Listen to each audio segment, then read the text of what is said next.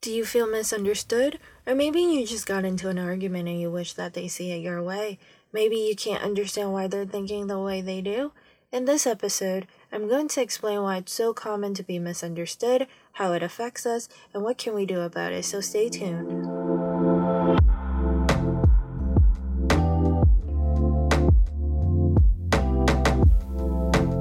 Hi my loves, welcome to Life with Tia, where I will help you be the star of your own life by shifting your perspective on how you see the world.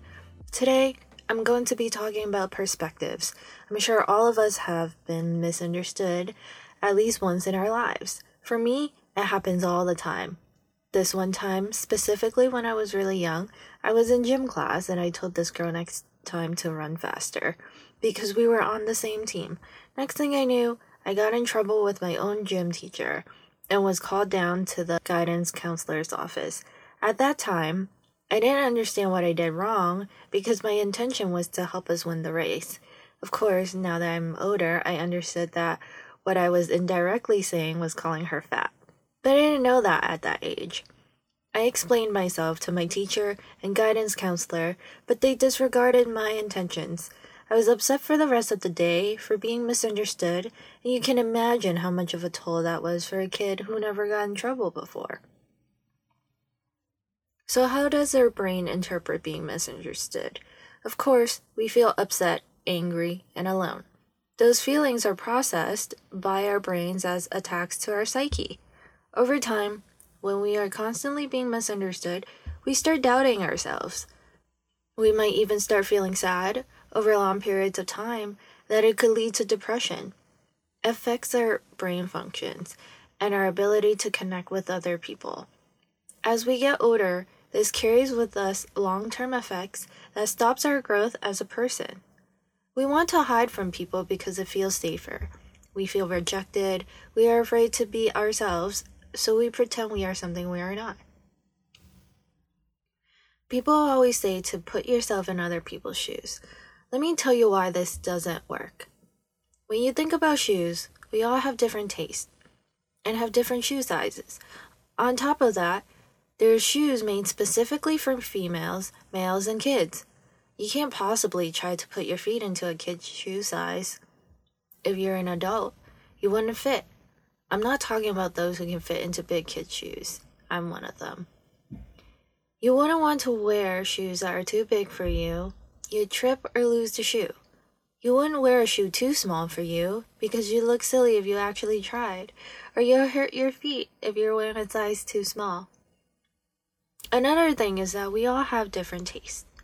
Someone who is a tomboy wouldn't try to wear heels. Someone who's into athletic wear wouldn't want to try wearing dress shoes.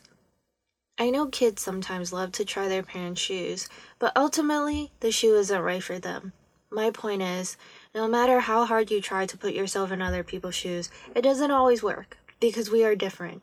We have been through different life experiences, have different friends, and even the way our parents speak to us may be different as to how they speak to our siblings. This is all in effect as to how we interpret the world, so naturally, it's normal to not be able to see eye to eye, even if we try putting ourselves in other people's shoes. So what could we do about it?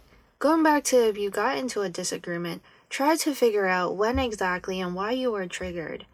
Did it make you feel invalidated? Try to understand that the other person is just speaking from their own life experience and their perspective. Understand that they're having that perspective because of the way they lived and the things that they've gone through. If you want people to understand you, sometimes it helps to try and understand them, even if you don't agree. It is your choice how you want to see it. You can choose to see it your way and reject their thoughts, which I don't recommend because I'm sure you want to be accepted for your thoughts. Or you can tell yourself that if you were in their shoes with their experiences, presuming you know the person enough, you would probably think the same way. Or maybe you don't, but it's okay to disagree. The choice is yours, whether you want to see it in a positive light or a negative light. There's always multiple ways to see the same thing because there's always different angles. Know that, at the end of the day, your truth is your own and theirs is for themselves. Each person has a different path to walk. And we're all here to learn. and experience different things, which is why we are all special. Thank you, my loves, for joining me on my very first episode. Stay tuned for my next episode as to why you're special, even if you think you aren't. Be your own superstar and have a blessed day.